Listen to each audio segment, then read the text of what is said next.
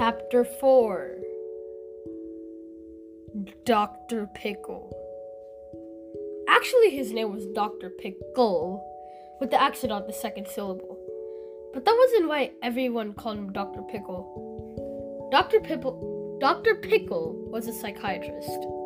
He had thick eyebrows and wore tiny glasses. He had a small beard on the tip of his pointed chin. A psychiatrist is a doctor who doesn't cure people with sick bodies.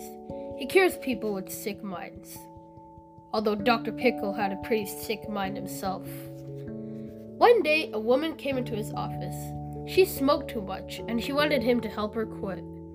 "I know that smoking is no good for me," she said as she puffed on her cigarette. "It's bad for my heart. It fills my lungs with gunk, and my husband won't kiss me because my breath stinks. But I can't quit!" She finished her cigarette, smashed it out on an ashtray, and then immediately lit another one.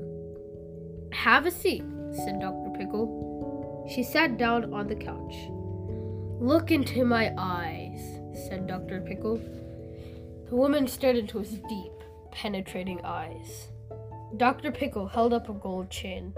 At the end of the chain was a green stone that was almost transparent, but not quite. It looked like a pickle. Hence, his name. "Watch the pickle," he said, as he gently moved the chain. The pickle went back and forth, back and forth, back and forth. The woman's eyes went back and forth, back and forth, back and forth. "Put down your cigarette," Dr. Pickle said in a strong but gentle voice. The woman set her cigarette in the ashtray as she continued to stare at the pickle. "You are getting sleepy," said Dr. Pickle. "Your eyelids are getting heavy." The woman blinked her eyes. "When I count to 3, said Dr. Pickle, "you will fall into a deep, deep sleep. 1, 2, 3. The woman's eyes closed. Dr. Pickle put down the pickle. "Can you hear me?" he asked. "Yes," said the woman, in a low voice from deep inside her. "You will do what I say," said Dr. Pickle. "I will do what you say," the woman repeated. "I am going to count to 5, said Dr. Pickle, "and then you will wake up. And, as usual, you'll want to smoke a cigarette." "I will want to smoke a cigarette," the woman repeated. "But when you put the cigarette in your mouth," said Dr. Pickle, "it'll feel just like a worm. A wiggling, slimy worm." "A yucky, icky worm," repeated the woman. "Good," said Dr. Pickle. "Now, just one more thing." He rubbed his beard and smiled.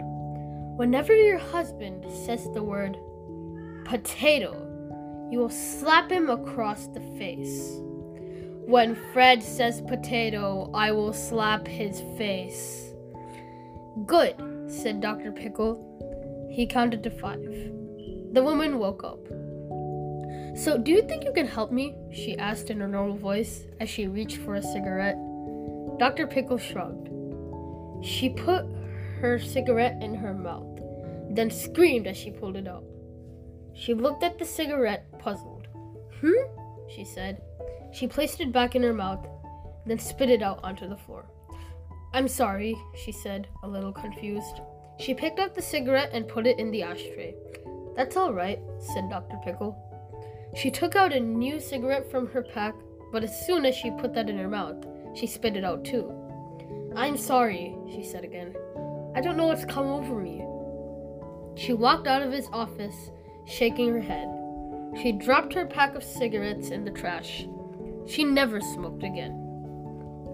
It was an interesting thing about the word potato. Whenever Fred said it, she slapped him.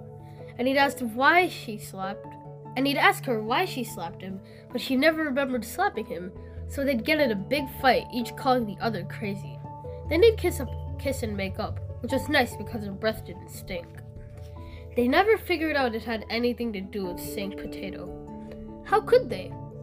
But deep down, they both must have realized it somehow, because while they used to eat lots of potatoes, they gradually ate fewer and fewer until they finally stopped eating them altogether. Dr. Pickle was a good doctor, but he kept playing those kinds of jokes on people. There was a woman who quacked like a duck whenever she saw a freight train with more than 20 cars. There was a man who took off his shoe anytime someone said parking meter. Eventually, Dr. Pickle was caught, and he was no longer allowed to practice psychiatry, so he had to find another job. He became a counselor at an elementary school.